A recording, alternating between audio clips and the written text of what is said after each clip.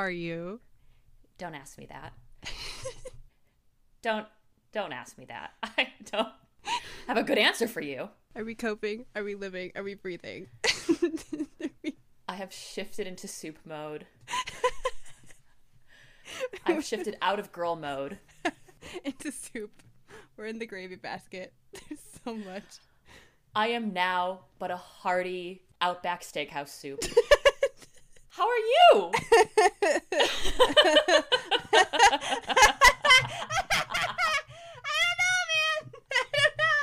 I don't know, but we're back. It's over, and we're back. Yes. We're back. We are so back, and it is so We over. are so back.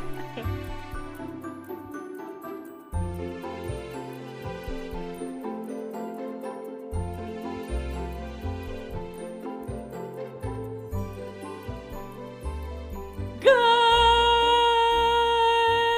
morning, good afternoon, and good evening, wherever you are, however you're tuning in.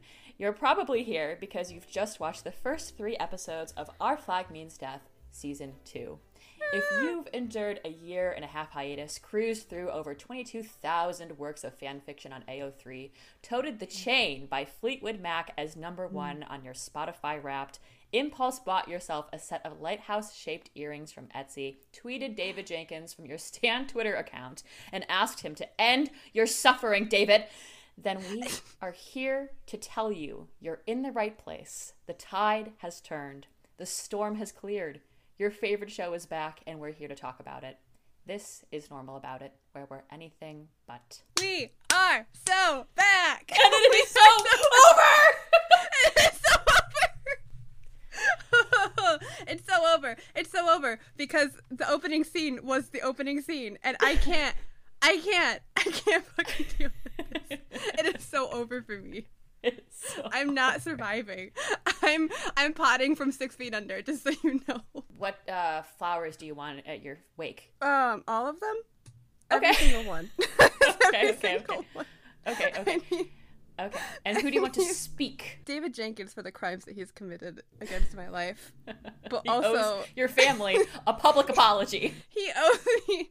He needs to at least pay the therapy bills, you know? I just first of all, I think a recurring theme is being like, man, I wanted this to happen and now it's happening and it's killing me and I did not think of the consequences of these actions. Because the second that it starts with Izzy and Steed sword fighting and Steed with his earring, don't get me fucking started on the earring, Emberlyn. I can't do it. I can't. We're gonna pocket that one for later. We got the Steed and he looks fucking phenomenal. And then he kills Izzy and then he hears Ed in the back and he screams Ed's name and he's crying and then they run to each other on the beach and Nina Simone is playing. Oh. And they slam into each other and in the first 5 minutes we hear Ed called Steed babe and love. I'm sorry. I can't deal with this for another 6 or 7 or however many episodes there are left. I can't do it. I can't do it. I can't do it. Yeah. Yes. Oh my gosh. This was maybe my favorite scene from the entire episode, even though it was a dream sequence. I mean, it's everything. I feel like this opening is great because it does 2 things for us. First, we're getting exactly what we want right off the bat, right? Like, yeah. The writers, David, whomever, they're saying, here, we know this is exactly what you want to see in an ideal world. And even though it's a dream, I feel like it alleviates some of the tension that the viewer is feeling about waiting so long to see these 2 reunite. Just to get a little taste. Just a little taste of something. Because it's like they're showing us what's possible and like what we've all been waiting for. We don't have to wait too long. I think it's like, it's almost therapeutic for a show to do that. Even though it's a dream sequence, it's like, no, yeah, this is what you want. We know what you want, and this is it. And you will eventually get it at some point, but you're not going to get it right now because there's going to be a lot of angst and a lot of tension first. But we want to alleviate some of that because we understand our audience, and I think that's really sweet. There's something so real about that scene anyway because it does, like, even though it's a dream sequence, I keep saying that because I'm trying to convince myself. I think no, I think all of this was a dream sequence. Honestly. Yeah, this conversation's a dream sequence. We're not doing this right now. It's all a dream. Come back. But like, even though it's a dream, there's something so real about it because of the way that I feel like Reese acts it. Like, it's so serious. He puts his whole heart into that first look with the tears in his eyes. Oh, I'll never forget it. Nope. And then when they crash into each other, it unzipped me, Caitlin. It unzipped me. My guts and gore, it all went seeping out into the carpet. They slammed into each other. Oh. And they fell to the ground and they were giggling. Yeah. Yep. Core memory for me. Forever. I feel like we're getting also from this scene, and I really like this idealized portrayal of what reuniting with Ed would be like from Steed's perspective. Yeah. And in that world, everything is okay, and Ed forgives him. And this is both so beautiful and so sad because, first of all, we don't have to guess anymore about what Steed's feelings are for Ed. He's all in. This first 3 episodes, he's like, he's so doting. He's so indebted to finding Ed, to bringing him back. We're learning like about how Steed sees himself and then how he also sees Ed and Izzy in this dream. I mean, Steed, he's just like a true pirate. And I think that's going to be key later on this season, is like in this dream sequence where everything works out right, Steed is like, I don't know how to describe it, but it's like he's taken his full form. You know? This is my final form. yeah, right. And I feel like that's really amazing because it shows you what he wants to be and how he wants to be seen, and like what his ambition is for his development over the season, and more generally as he continues to be a pirate, as he's chosen this life. I also think what's really sad, and this is where I'm gonna like sorry, Caitlin. So like it's also heartbreaking because life is never that simple, right? Like life is never as idealized as like running across a beach and holding on to each other and having it all work out. You know, it's never like that. And I think that's what we're going to dive into in the next couple episodes, now that they're reunited, is like how heavy that's going to be, how intense it's going to be to navigate that healing process, you know? Yeah, I'm ready for it. I need them to talk it through as a crew so bad. I think that's like, if nothing else happens this season, I need them to be locked in a room together and talking it out and being like, nope, we're going to talk about everything. I'm going to tell you why this happened, what happened to me, what happened to you. Just, I need them to talk about every single thing and not leave a single hair untouched in the conversation of why everything went the way it did. I need it. I think we're going to get it, but I need it. I need it. That's what I'm noticing already about the vibe of this show, and how it's shifted a little bit from like the first couple episodes of the previous season, is it's like, we're already diving into the nuances of this decision that Steed has made by leaving Ed, and like the impact that has on everybody. I want to just talk about how incredible the acting is this season between Reese and Taika and Con O'Neill. I am just like, I'm ready for all of them to get their Emmys. I could talk about Reese and Taika so much, but I honestly, like, I think the one who needs the flowers is Con O'Neill, because every single scene he was in, I was drawn to him. He's so captivating to me. I agree. Like, so much. I'm nodding till my head falls off and rolls onto the floor and, like, out the door into the street. Like a Cannibals chicken noodle soup. Yeah. Soup. The soup motif. No, not the soup motif. There's so much soup this season. It's like a violent amount of soup. Con O'Neill is giving one of the standout performances of this season. I agree with you so much. My classification, first of all, for whether a man is doing the most is if you could make a really good Mitski fan cam edit about him and it would work perfectly. And oh boy. You got some high schoolers on Stan TikTok, get to work. Oh my god, send us your Mitski fan cams to Con O'Neill. Send us your Mitski fan cams. Just send it to our TikTok. Just send it to us. It's really interesting because Izzy on the surface level is the butt of every joke, you know, the villain, Right, the yeah. stickler, what have you. But Khan's performance, especially this season, subverts that expectation immediately. Yeah. Like, we're reminded of how complex his character is, and we see the weight of Ed's wrath falling onto him without grace. And it's like horrifying and intriguing and unsettling because Khan's playing him so seriously. Like, he is no longer just comic relief. He's also this incredibly tragic and intense character. And also, I think on the writer's part as well, that's a really great move to show us that his character exists in a gray area where you might rightfully question his morality and his perceived homophobia from the past season and his motives.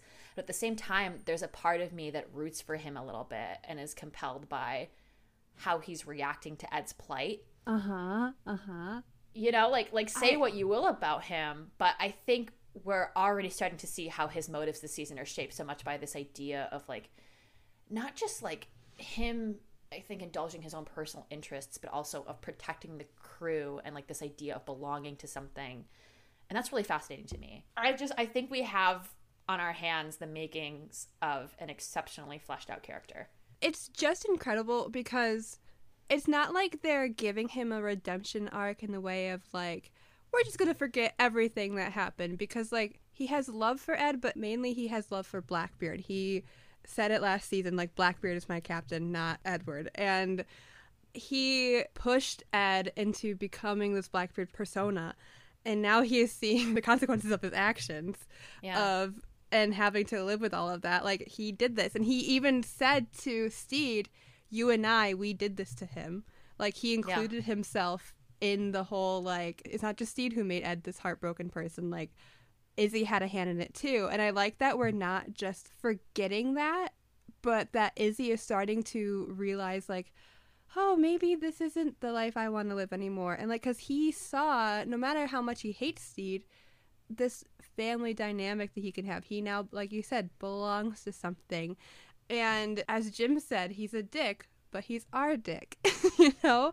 Like, it doesn't, it's like your siblings is like, oh, no one else can pick on them but me. You know, like, that's what Izzy is to this crew now. And Izzy being the one to evoke Talk It Through as a crew and, like, using Steed's methods, it's just, I'm just excited to see this dynamic between Izzy and everybody, but specifically Izzy and Steed this season, because I think they're going to be, like, enemies to...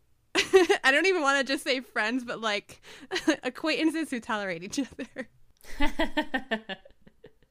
I don't think I realized until we start to see them interact with each other in episode 3 how much I crave more of Steed and Izzy's dynamic. Yeah. Like, they are now sparring partners and allies, and they both recognize that they're solely responsible for what happened to Ed. And I think that's so fascinating. To take Izzy's character in that direction specifically is incredible, because I think that we're realizing already that, like, he's not the central villain of the season. Like, there's going to be someone else. If you've watched a promo or, you know, you've kind of picked up on some of what goes on in the first episode. I think that line that is just stunning to me, that Khan delivers, you know, you and me did this to him, and we cannot let our crew suffer for our mistakes. It's so incredible because it speaks to, I think, what Izzy's motives really are. And I think this is in part why he treated Blackbeard with such reverence for so long, is like the pirate's life, like the experience of being in a crew, like that's something he always romanticized. Yeah. And like, I feel like that's probably what drives him. Like, that's what I'm realizing about his character in this first couple of episodes.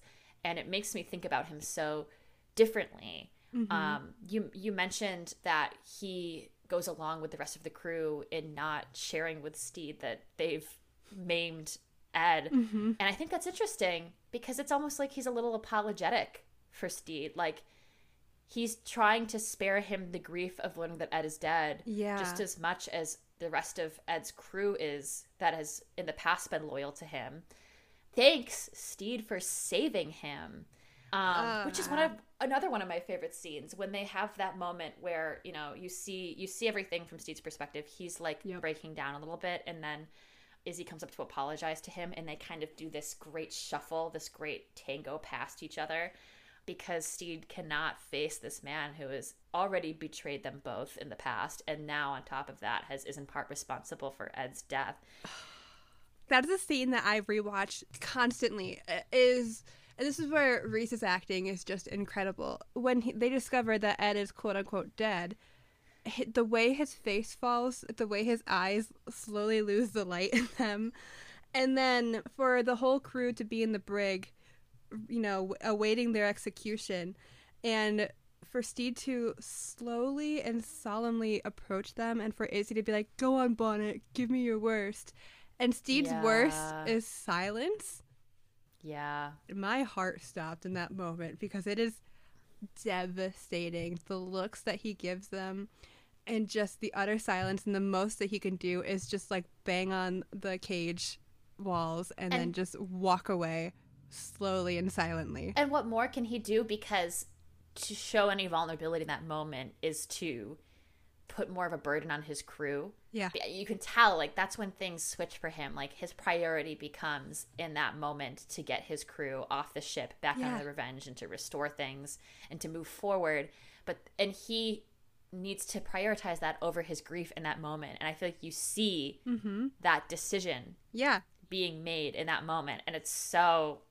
Because like he says to Zhang beforehand, like, of course they did a little mutiny adjacent to them because Ed can be a little troubled, so, and they shouldn't have been treated like that. So yeah, he gets it. You know, at the end of the day, they're still his crew, and he's still got to get them out. And for him to prioritize getting the crew out while at the same time most likely needing to grieve, the way that he's able to perform the fuckery that is getting them off of the ship, like, that's his plan. He did that. He's just like, this is what we're doing and this is how we're getting off, and then it works. And it's not until he gets back onto the Revenge, when everybody is safely back on their ship, he is allowed to start grieving again. His face is just broken and devastated, and he's thinking, oh, I'm home, but he's not home anymore because Ed isn't there, and it sucks. And now he has to face the life potentially without Ed. And then when Izzy starts to speak, I feel like it just is a horrible reminder of like, oh, not only is he not here, but now I'm with the people who caused it, mainly Izzy. And even though Izzy is thanking him, he can't deal with it right now, so he needs to go by himself and stand vigil at Ed's side. Like, what in the AO3 fanfic is all of this? Oh, no. Well, and also to convey the complexity of it, like, maybe Steed doesn't entirely blame them for having done what they've done because it all comes back to him. Like, he's still taking full accountability for it. And that comes back when he goes to talk to Ed, when Ed is lying in the brig and is potentially dead. He's like, I screwed all of this up. Like, he never lashes out at the crew for their role in causing all of this, because in his mind, it's still his responsibility to have not let any of this happen. I love that. I think that's really cool. Yeah. This is a good time, I think, for us to talk about the tone differences between Steed's side of the story and Ed's, because it's so interesting. Like, for the first 2 episodes of the season, you've got these very apparent dark and light motifs taking place. And I think we should just talk about that. What are your thoughts? This is a rom-com. But it's also fucking devastating. This show is incredible. Like, it is my silly fun time show, and it breaks my heart. So, like, you're watching all of the Steed and crew scenes, and I'm watching it, and I'm like, yay, pirate comedy! And then all of the Ed and his crew scenes happen, and I was just like, I'm scared. The fuck? What's going on? Did Jesse Armstrong write all of that scene? Who let him in here? There's a lot going on with Steed, too. You know, when Lucius tells him that, oh, well, maybe this time spent with you was the best it ever got for Ed. And Steed's like, I'm not ready to believe that, because he has a lot going on with his own self-confidence and, like, needing to even, like, play with the idea that Ed had a great time. And he even said to the wanted poster for Ed, like, I'm not afraid you're going to murder me. I'm afraid that you're happier without me. Because what happened when he went back to Mary? She was happier without him. Like, she had a great life. Great life. Yeah.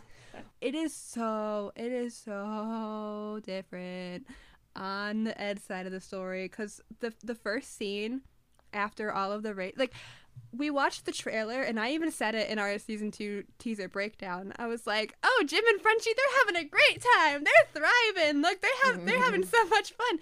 No, they ain't.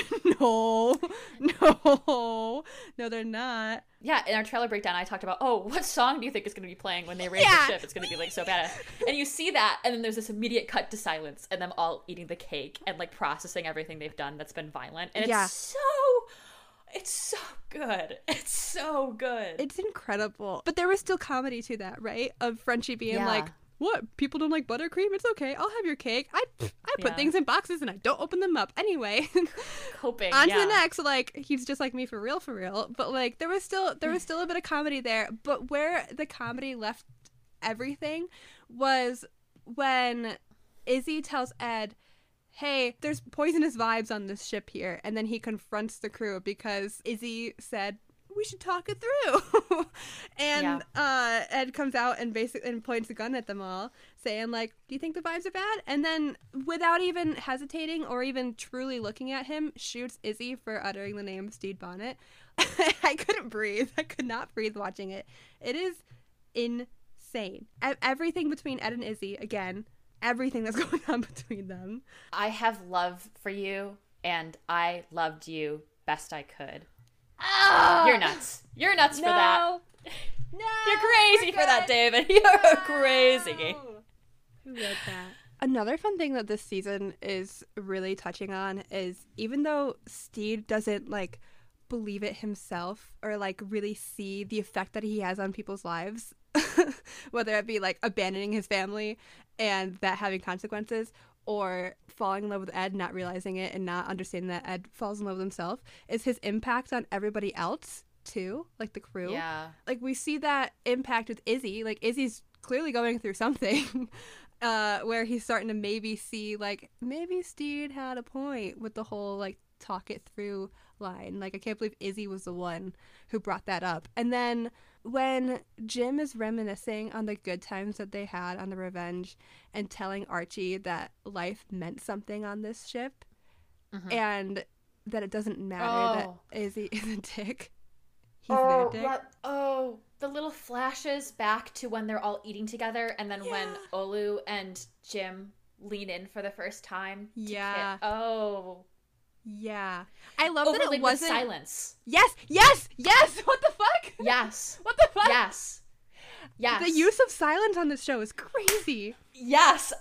Yes. I had so much to say about this, and it all just, like, the moment the episode ended, I was like, never mind, I can never think again. Oh my god. Well, this is something that happens, I mean, not to pivot us too far forward, because we're about to go there, but, like, at the very end of episode 3, we hear Kate Bush cut out. Yeah. And there's just them holding hands, and then we cut to black. That silence, it's so much louder. And so every episode has an end credit sequence. Yeah. And the end credit sequence to episode 3 was literally just water. We're underwater and we're looking up at potentially the sun. And it's just ocean. Yeah. Yeah. And you just have to sit with it. You just have to sit with that. You just have to.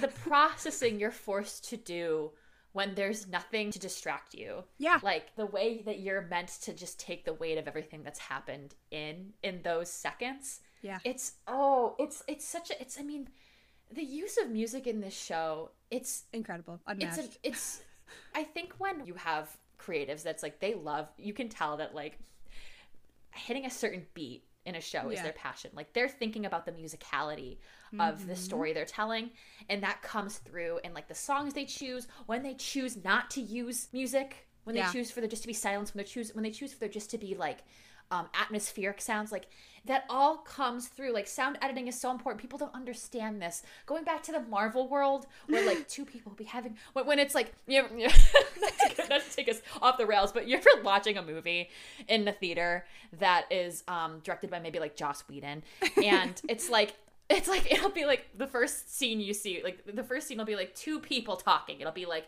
Captain Marvel and, I don't know, Tony talking. And they'll be like, Tony. Yeah. Tony. Sorry. But it'll be like, yeah. And then there's like an explosion. It's like, oh my god. What is wrong with you people? Mix your goddamn movie properly. Yeah. I didn't come here. Like, this isn't a horror movie. We're not having jump scares here. Like, that's not what this is about. That's not what this is about. I'm at AMC, goddammit. Silence. We come to this place for magic, not to be overstimulated. So, like, I really appreciate the attention to detail when it comes to sound mixing and like music editing and in this show, because it's like they get it, they understand like the atmosphere they're trying to create. Like they know the user experience. Okay, not to get corporate here, but they do. But they're also not using songs for the purpose of needle drops. Of like, haha, look, we're using this song. Like, you could argue that The Chain was a really big needle drop, but like, the way that whole thing was shot, like, they did it to the beat of the music. It was written into the script. Like, it's all planned ahead. Everything has a reason. Kate Bush is there. We'll talk about it in a second, but Kate Bush is there for a reason. Like, a show's soundtrack is meant to complement the musicality, like, the rhythm of the story you're telling. It's not intended to, like, pander, I guess. No, and like some songs that are used can take you out of it. Like, it needs to make sense for the story. It needs to help your story move along. And this show just does it so well. So the fact that Jim's flashbacks to their time on the ship and the family that they were brought into and the love that they have on this ship, for that to not be elevated with score made it so much better, because it, like you said, like, you have to sit with it. You have to sit with the fact that they lost this. They lost their family. They lost their sense of belonging that they gained on this ship. And it is silent and it is upsetting. I think another example of where that's highlighted is when they use Run From Me by Timber Timbre? Timbre. Timbre. That's how timbre is spelled. Timbre? Timbre. Timbre. Tammy? Okay, that's Run From Me by Tammy. So Tammy says, no, like, they use this song, and it's, again, it's like the rhythm of the song, which is like this, like, run over and over again. It works so well with Ed's plight at the end of that episode, where it's almost like a bell tolling, right? Yeah. Where it's like, that's a really good way to put it. That this man's time is running out. Like, he's no longer like completely tethered to the reality where he moves on from this. And that's important. And that's important because that's kind of the point of the scene, is like, that's what he needs to go through in order to want to live. He needs to spiral. He needs to sacrifice the well-being of his crew and then have that final moment where he looks up and sees them all looking down at him before Jim hits him over the head with the cannonball. Like, all of that needs to happen. Like, he needs to see the consequences of his rage, of his actions, in order for anything to move, for him to move on, in order for his arc to continue upward. And I think the use of the song in showing that is really significant. Like, this man, he's a monster. He's a monster. And that's what the song is suggesting. You'd want the crew to be able to run from him, but they can't, because they're in the middle of the fucking ocean and there's nowhere to go, and they're in the middle of a storm and there's nothing they can do. Time has run out. That's what I love about the use of that song. Wow. Okay. Very cool. That's very cool. Thanks for sharing. Thank you. Thank you so much. I feel like I'm fluctuating back and forth today between, like, just little sounds, little and, like, really and essays. and that's spiraling. That's what spiraling is. I love that was your take, because I had a completely different take on the song Ooh. specifically, and it's because one of the lyrics, it immediately stood out to me because it said, "Run, my good wife." Oh. And I want them to be married. I want them to be married. There's so many marriage references. I can't fucking stand it. So obviously the whole wedding and the cake topper thing and Ed painting the bride to look like himself and he puts it next to the one that looks like Steve. Like, there's all that. And then during that whole scene, that song is playing and the second line is literally saying, run, my good wife, run for me, baby, you better run for your life. And I took that as like, it's almost like wait, is this during the wedding scene? No, this is during Ed playing with the cake toppers when that's not the song I was talking about. What are you talking about? We're talking about the same song. Run from me, darling. That's what I'm talking about. Is it the one where they goes run, run, run? Yes. Yeah. But those are two different scenes, right? In the scene when this is crazy. Okay, so they use the song twice, right? Yeah. They use it because I know the run part plays. Hold on, I'm literally gonna pull up HBO Max because the right run part now. plays when the storm is taking place. When does the cake topper scene happen? Doesn't that not happen? Wait, does that happen before? When I say cake toppers, I'm talking about when Ed is in the beginning of episode 2. Is playing with the cake toppers. Because the storm happens at the end. The storm happens at the end. And so the cake topper thing happens. So the song comes back at the end of the episode and goes, and you get the latter half, like the Oh yeah, it comes back all right, and it's so good. Okay. Oh. Okay, I want to make sure because you were talking about a different scene, and I was like, wait, I'm talking about this scene at the end. But we're talking about the same song because they use that. We're talking about the same song. Wow. Okay. This changes things. Okay. Wow, that's crazy. Crazy. You're nuts. That's crazy.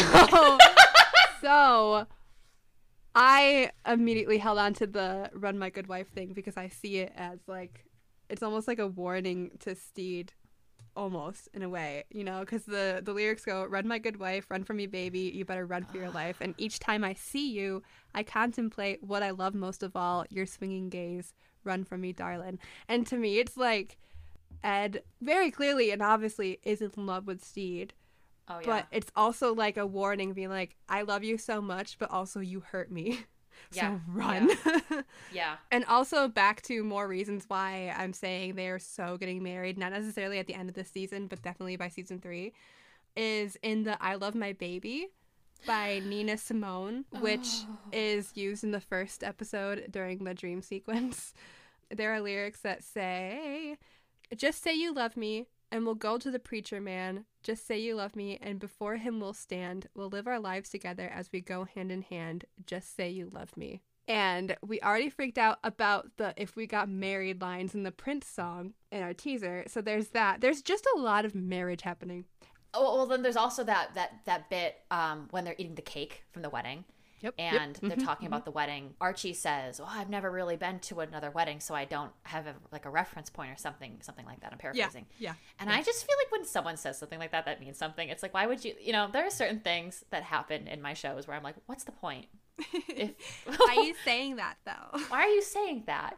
Sometimes people say things just to say them, but in this specific case, I think it might be important. Speaking of the use of music in this show. She's back. She's back. She's back. It's so over. So back. So we are talking about Nasia number 5. Oh, what the fuck, dude? Yeah. And its use in the first, well, not in the first couple, it really happens. It was episode 3. Yeah. Talk about it. Tell me about it. I have been telling myself, I'm like, I'm gonna fucking lose it when they use Nasia number 5 because it's their theme. It's their theme. It's Ed and Steed's theme. Yeah. And I've been like thinking, oh, we're not gonna hear it until they're together again. But no, they played it not once, not twice, but thrice, my dear friends, in episode 3. And the first time it plays is the first time that Steed steps onto the Revenge. and he sees the damage to the ship. This is his first taste, firsthand, of what Ed has been going through and what Ed has been doing. It doesn't finish, it just plays a tiny, tiny bit.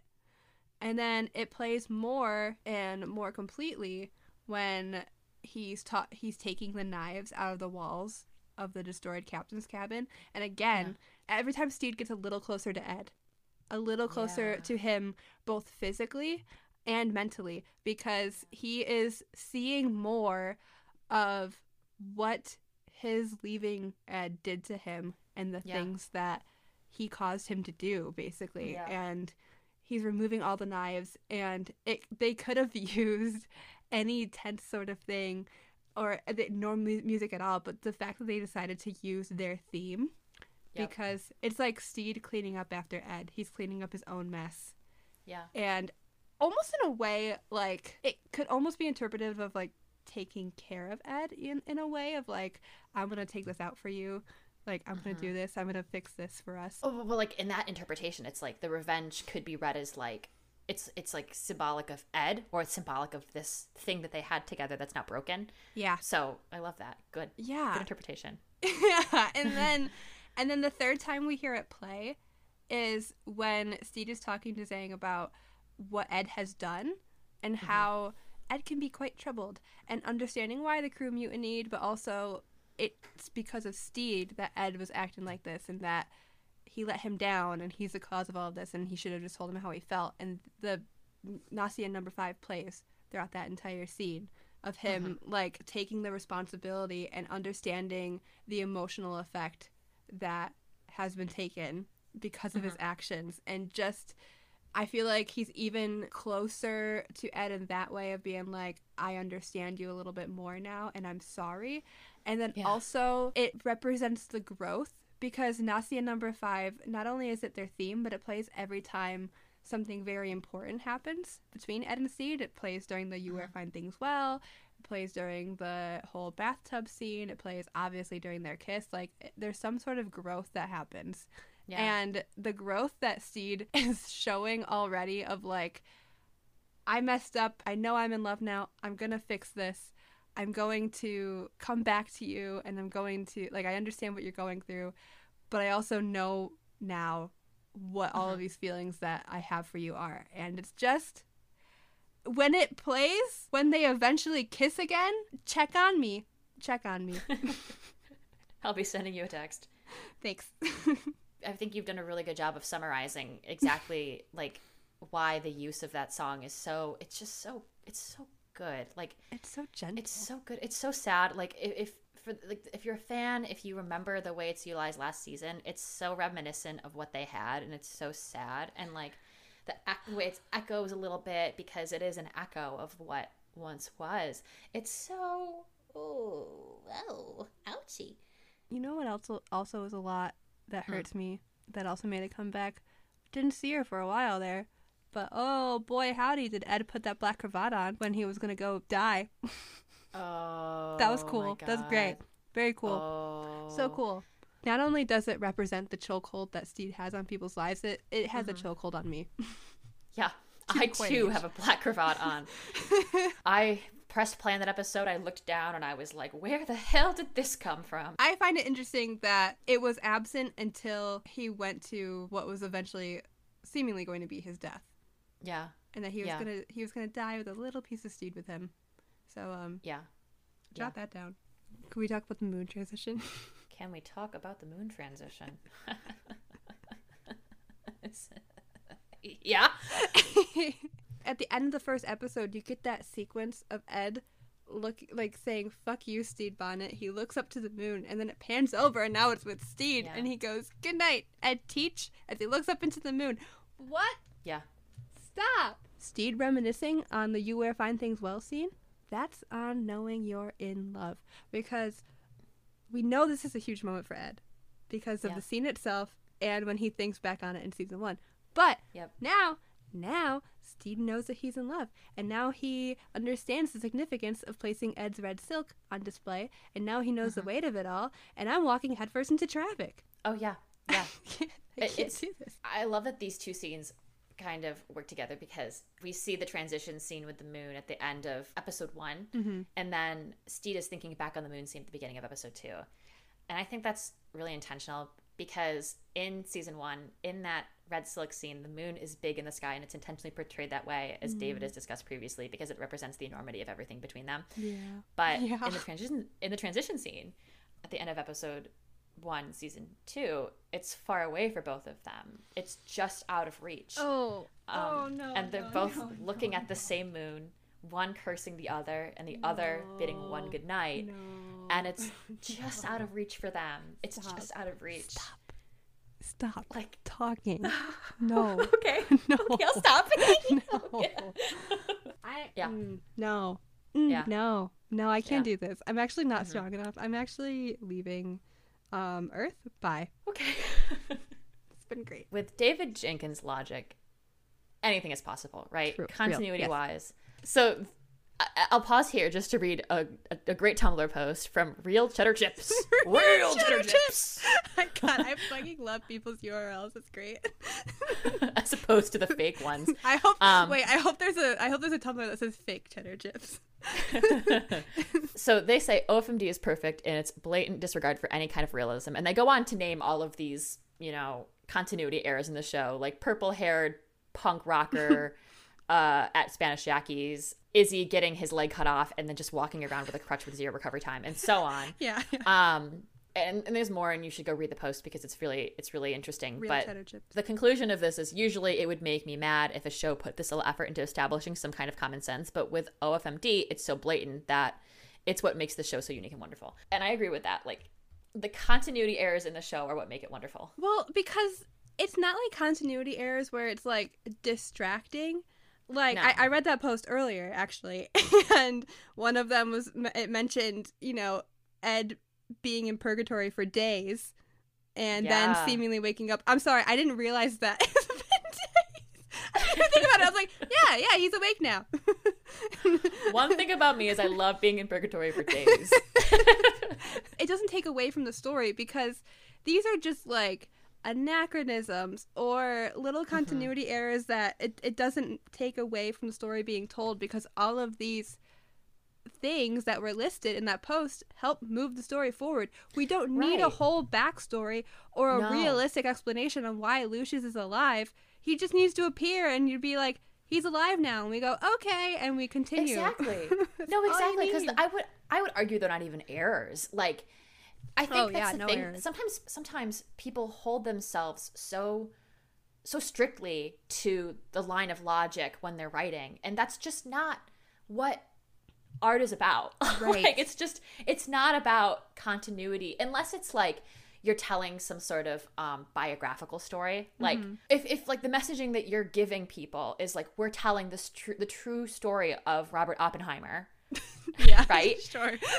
And then halfway through the movie he shows up wearing Crocs. Yeah, he shows up wearing Crocs. That would be weird. That wouldn't really make any sense.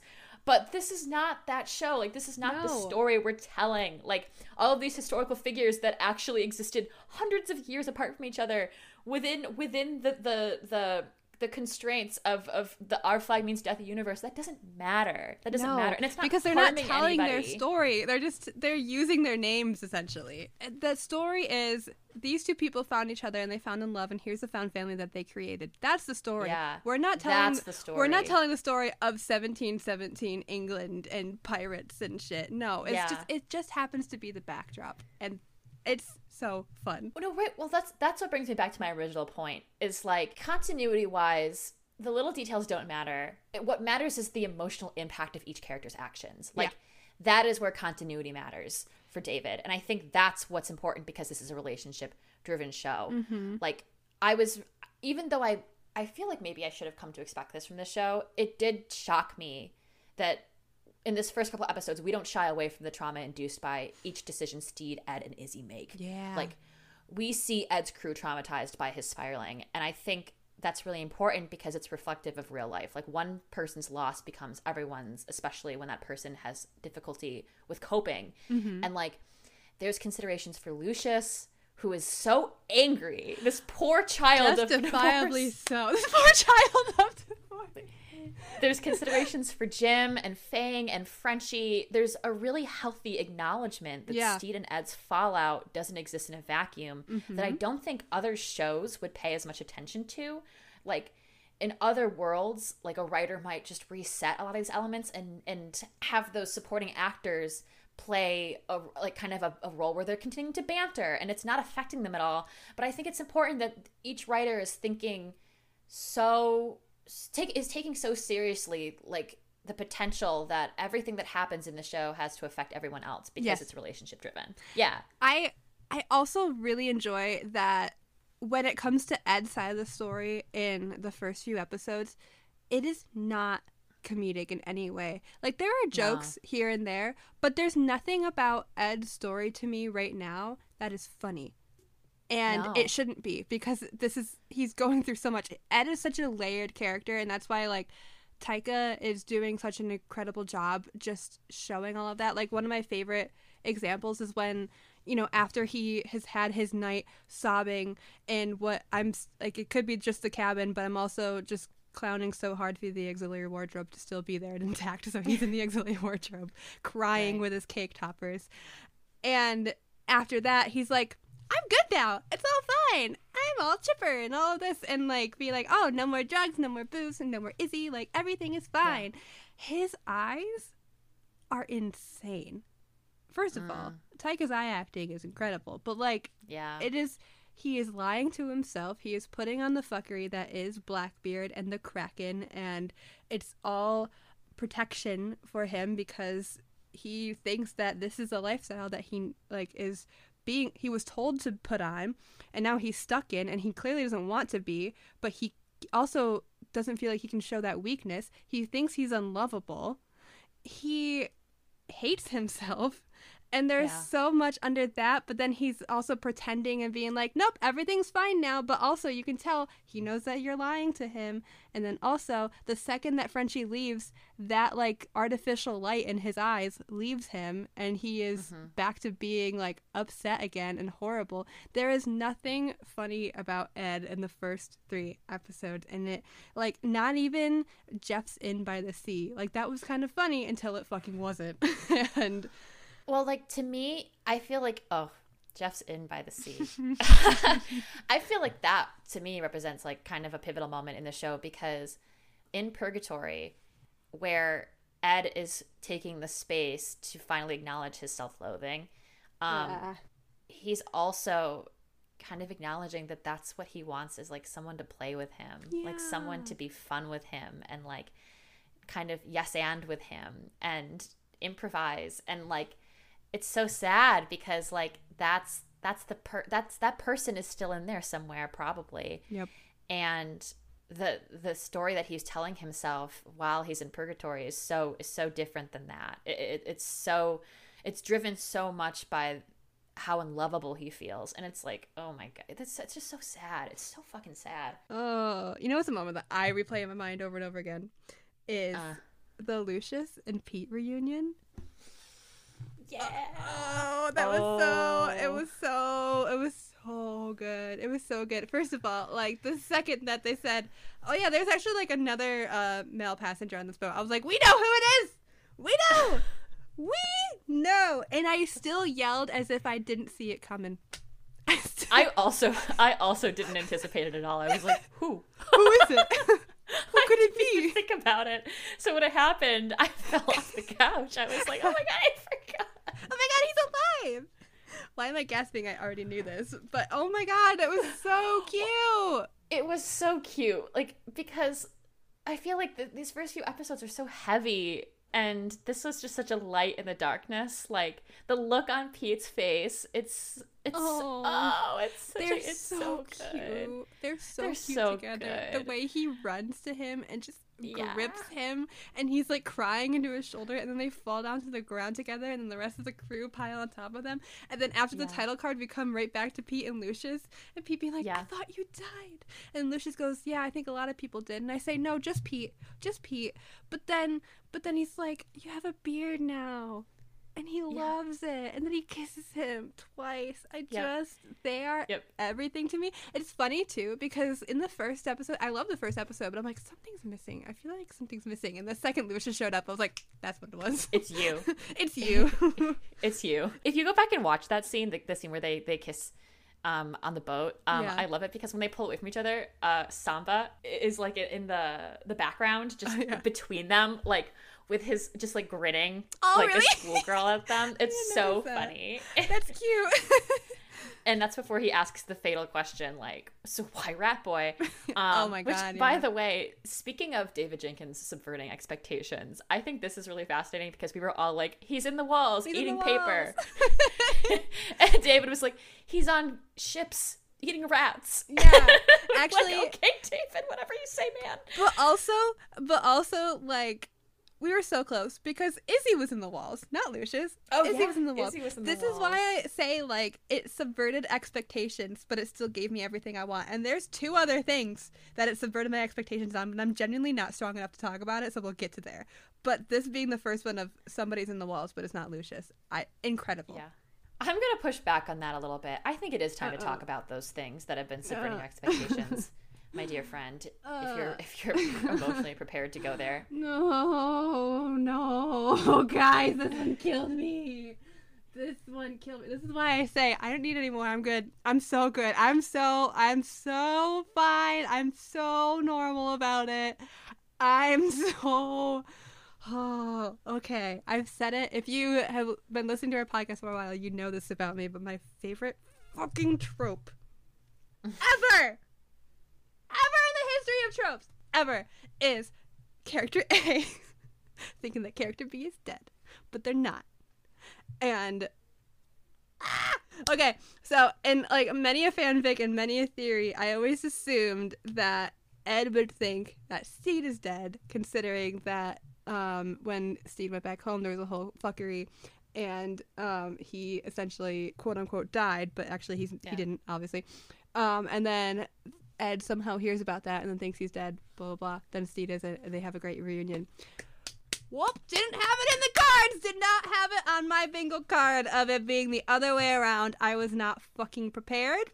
I was not prepared for the grief and the heartbreak on Steed's face. I was not prepared for that acting from Mr. Rhys Darby. I was not ready for Steed to bring Ed back to fucking life. Are you kidding me? Are you kidding me? I didn't know that AO3 had a visual feature. What the fuck? What the fuck? What? What do you mean?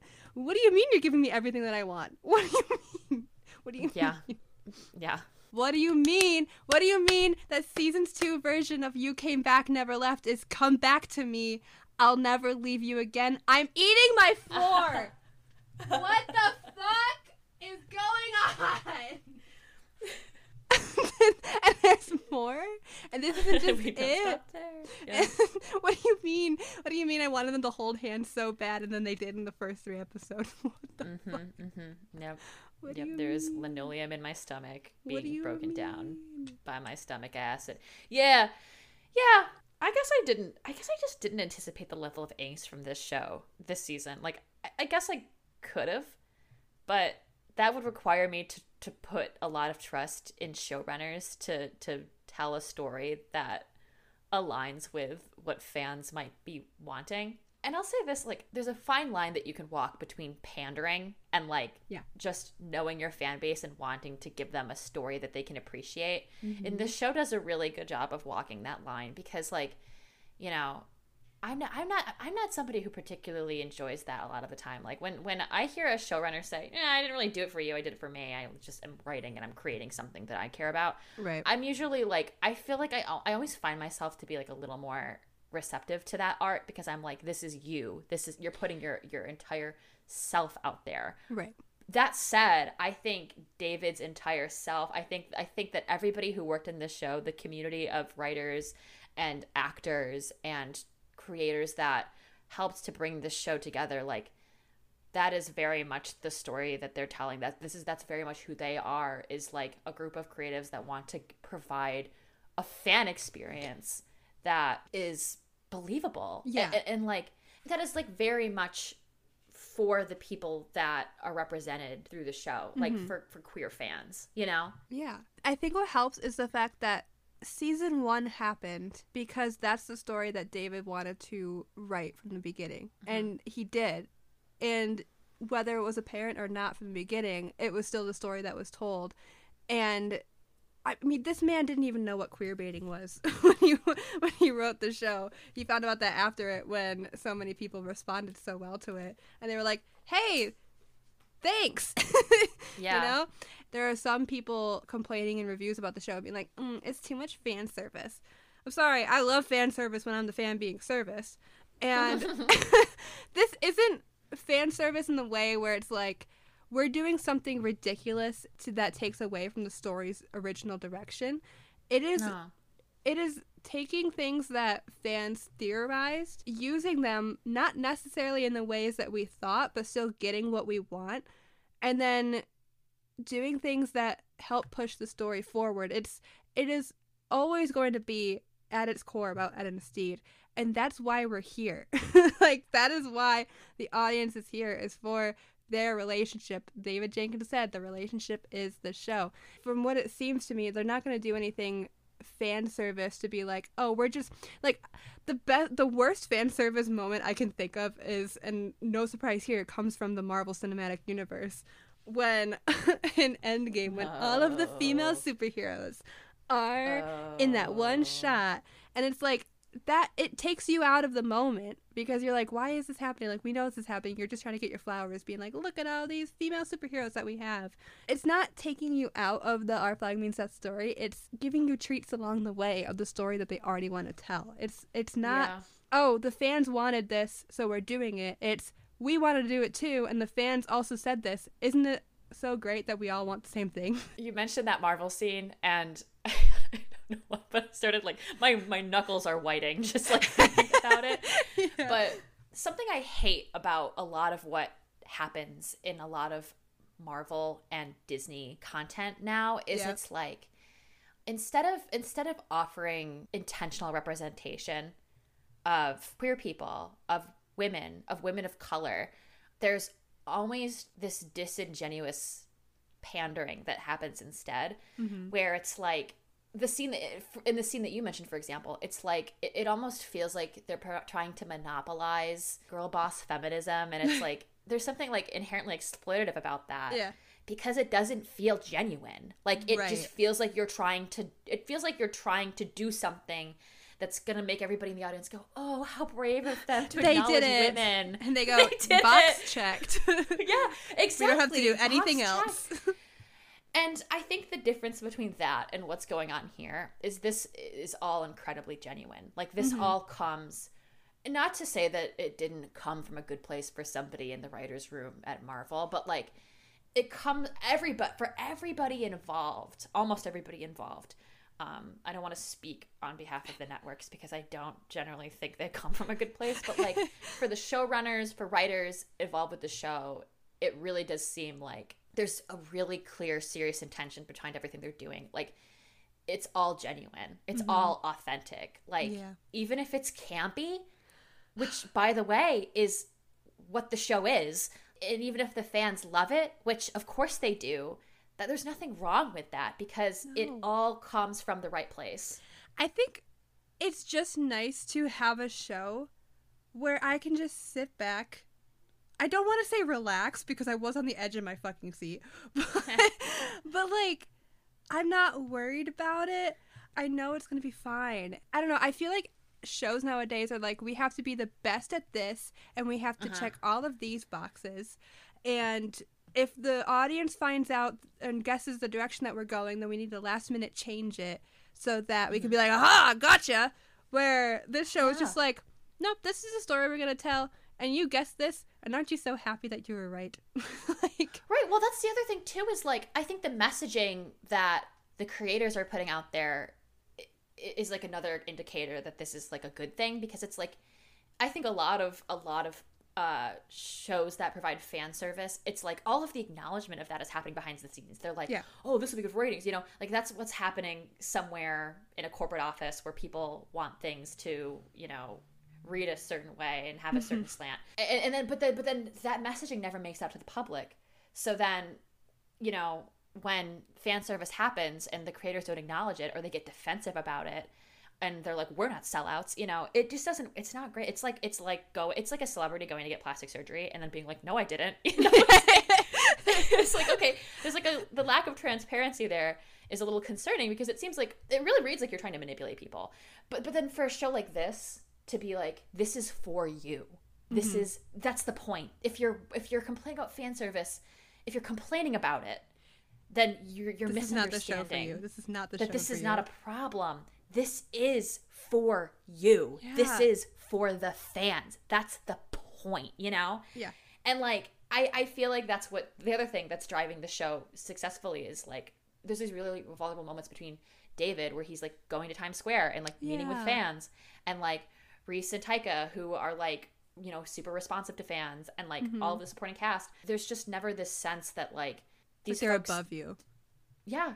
They understand how important the content they're putting out is to their fan base, and they're respectful of that. Like, it's like an unusually, I don't, you know, there's obviously power dynamics that play always, but it's an unusually healthy relationship, like parasocial relationship. Speaking of a scene that I think is probably gonna get some attention from folks that don't love the pandering aspects of this show, but I'm ready to defend, like, Don't Tread on Me style, because like, it's just, oh my gosh, like,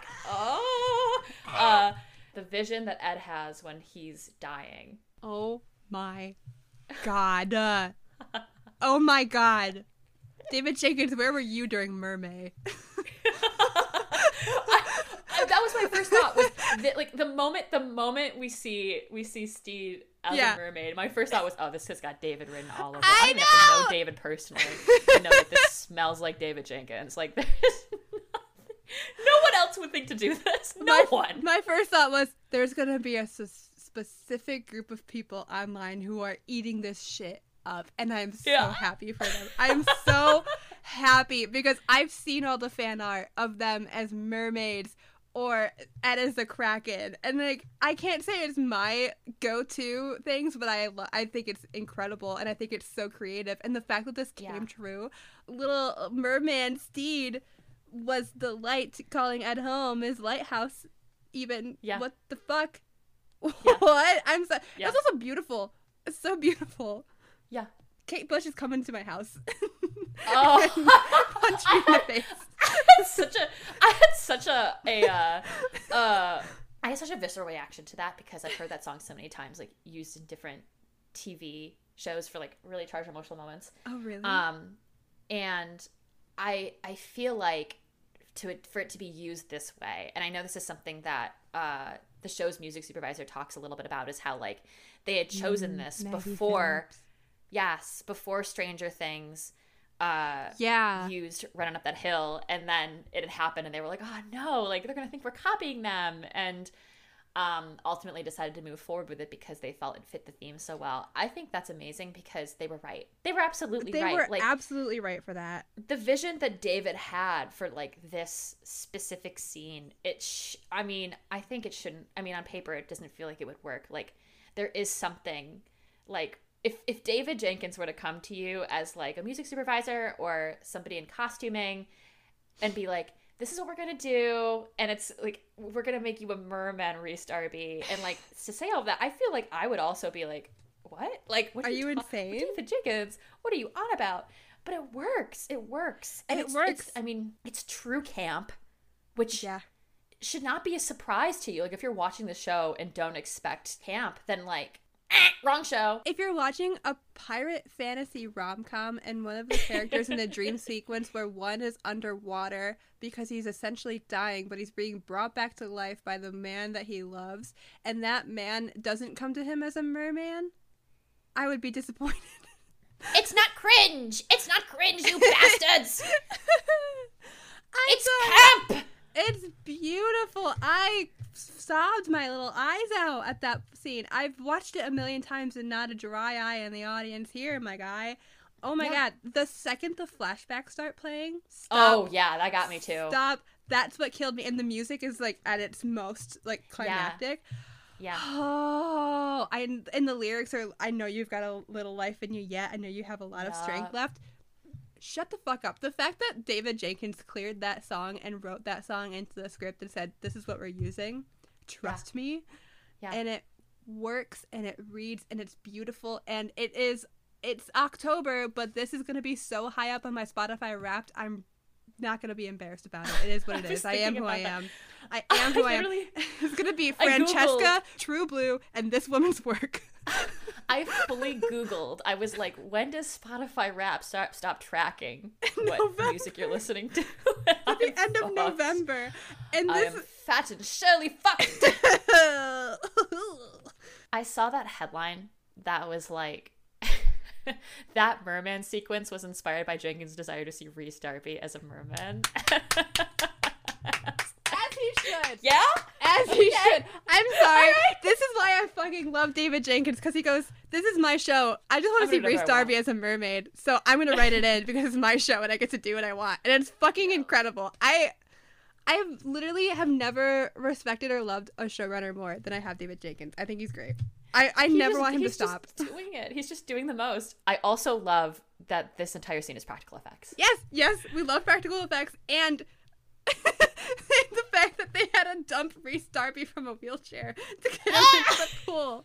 And then he did that. He swam with a mermaid tail, and he did that. I think that's another reason it works so well, because if it hadn't been practical effects, like, I don't know if it would have really worked the same way, you know? No, it's beautiful. And I think we need to give credit to Gypsy Taylor, the show's costume designer, for begging them not to use VFX, because I think if you're somebody who does like practical effects for a living, like, you know that, like, even though it takes a lot more effort, a lot more time, a lot more money, it's really in a lot of cases the superior way to tell a story. Like, and I feel like a lot of big studios are missing that now, right? Like, that's what gives art its heart.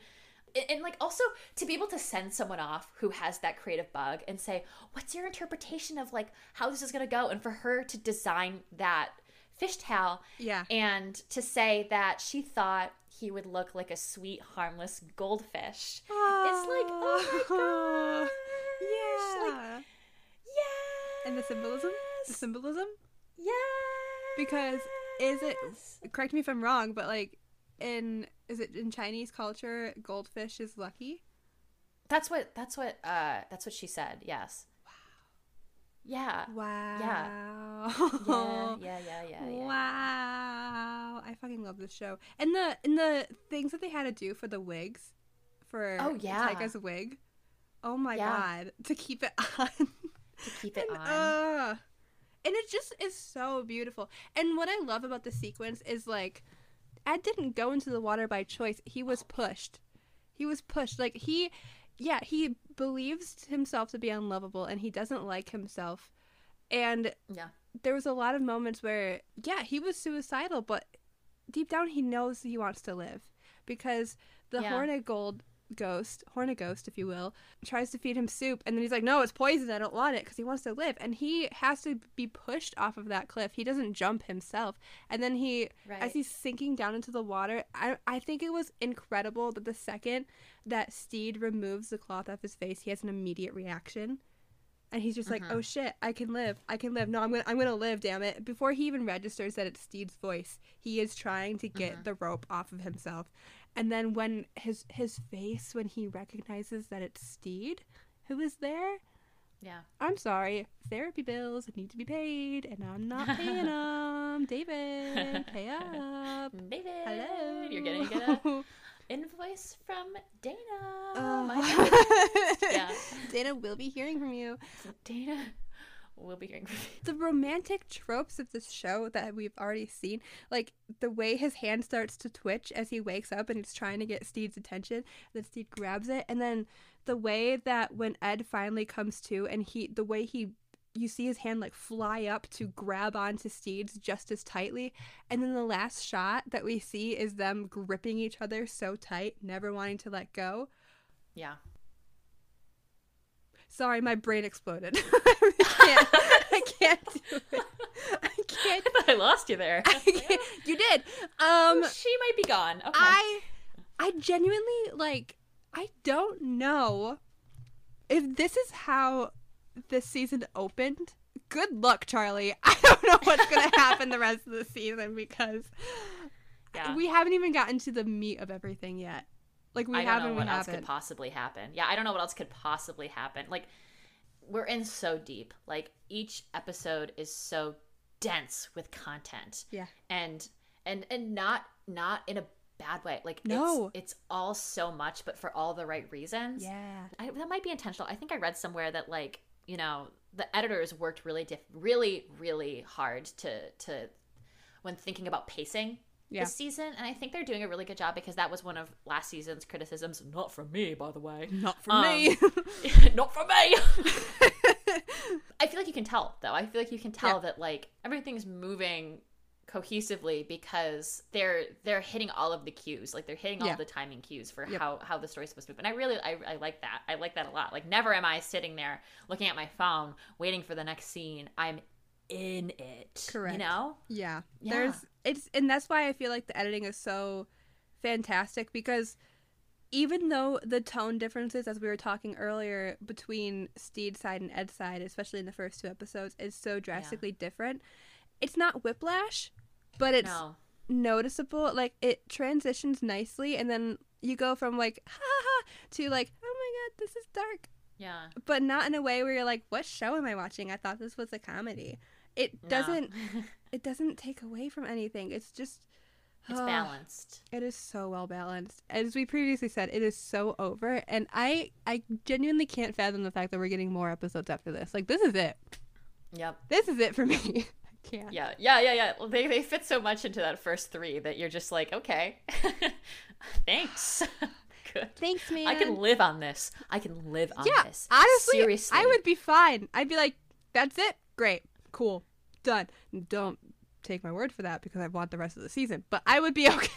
But if I was, stranded in the woods, this would sustain me. This alone. Oh, yeah. This alone. I would not be foraging for berries. No, it would both be the cause. Like some common bitch. I would be thinking about this show and rethinking every moment of it. Replaying every second in my mind over and over again. Just laying down in some moss somewhere. Yeah.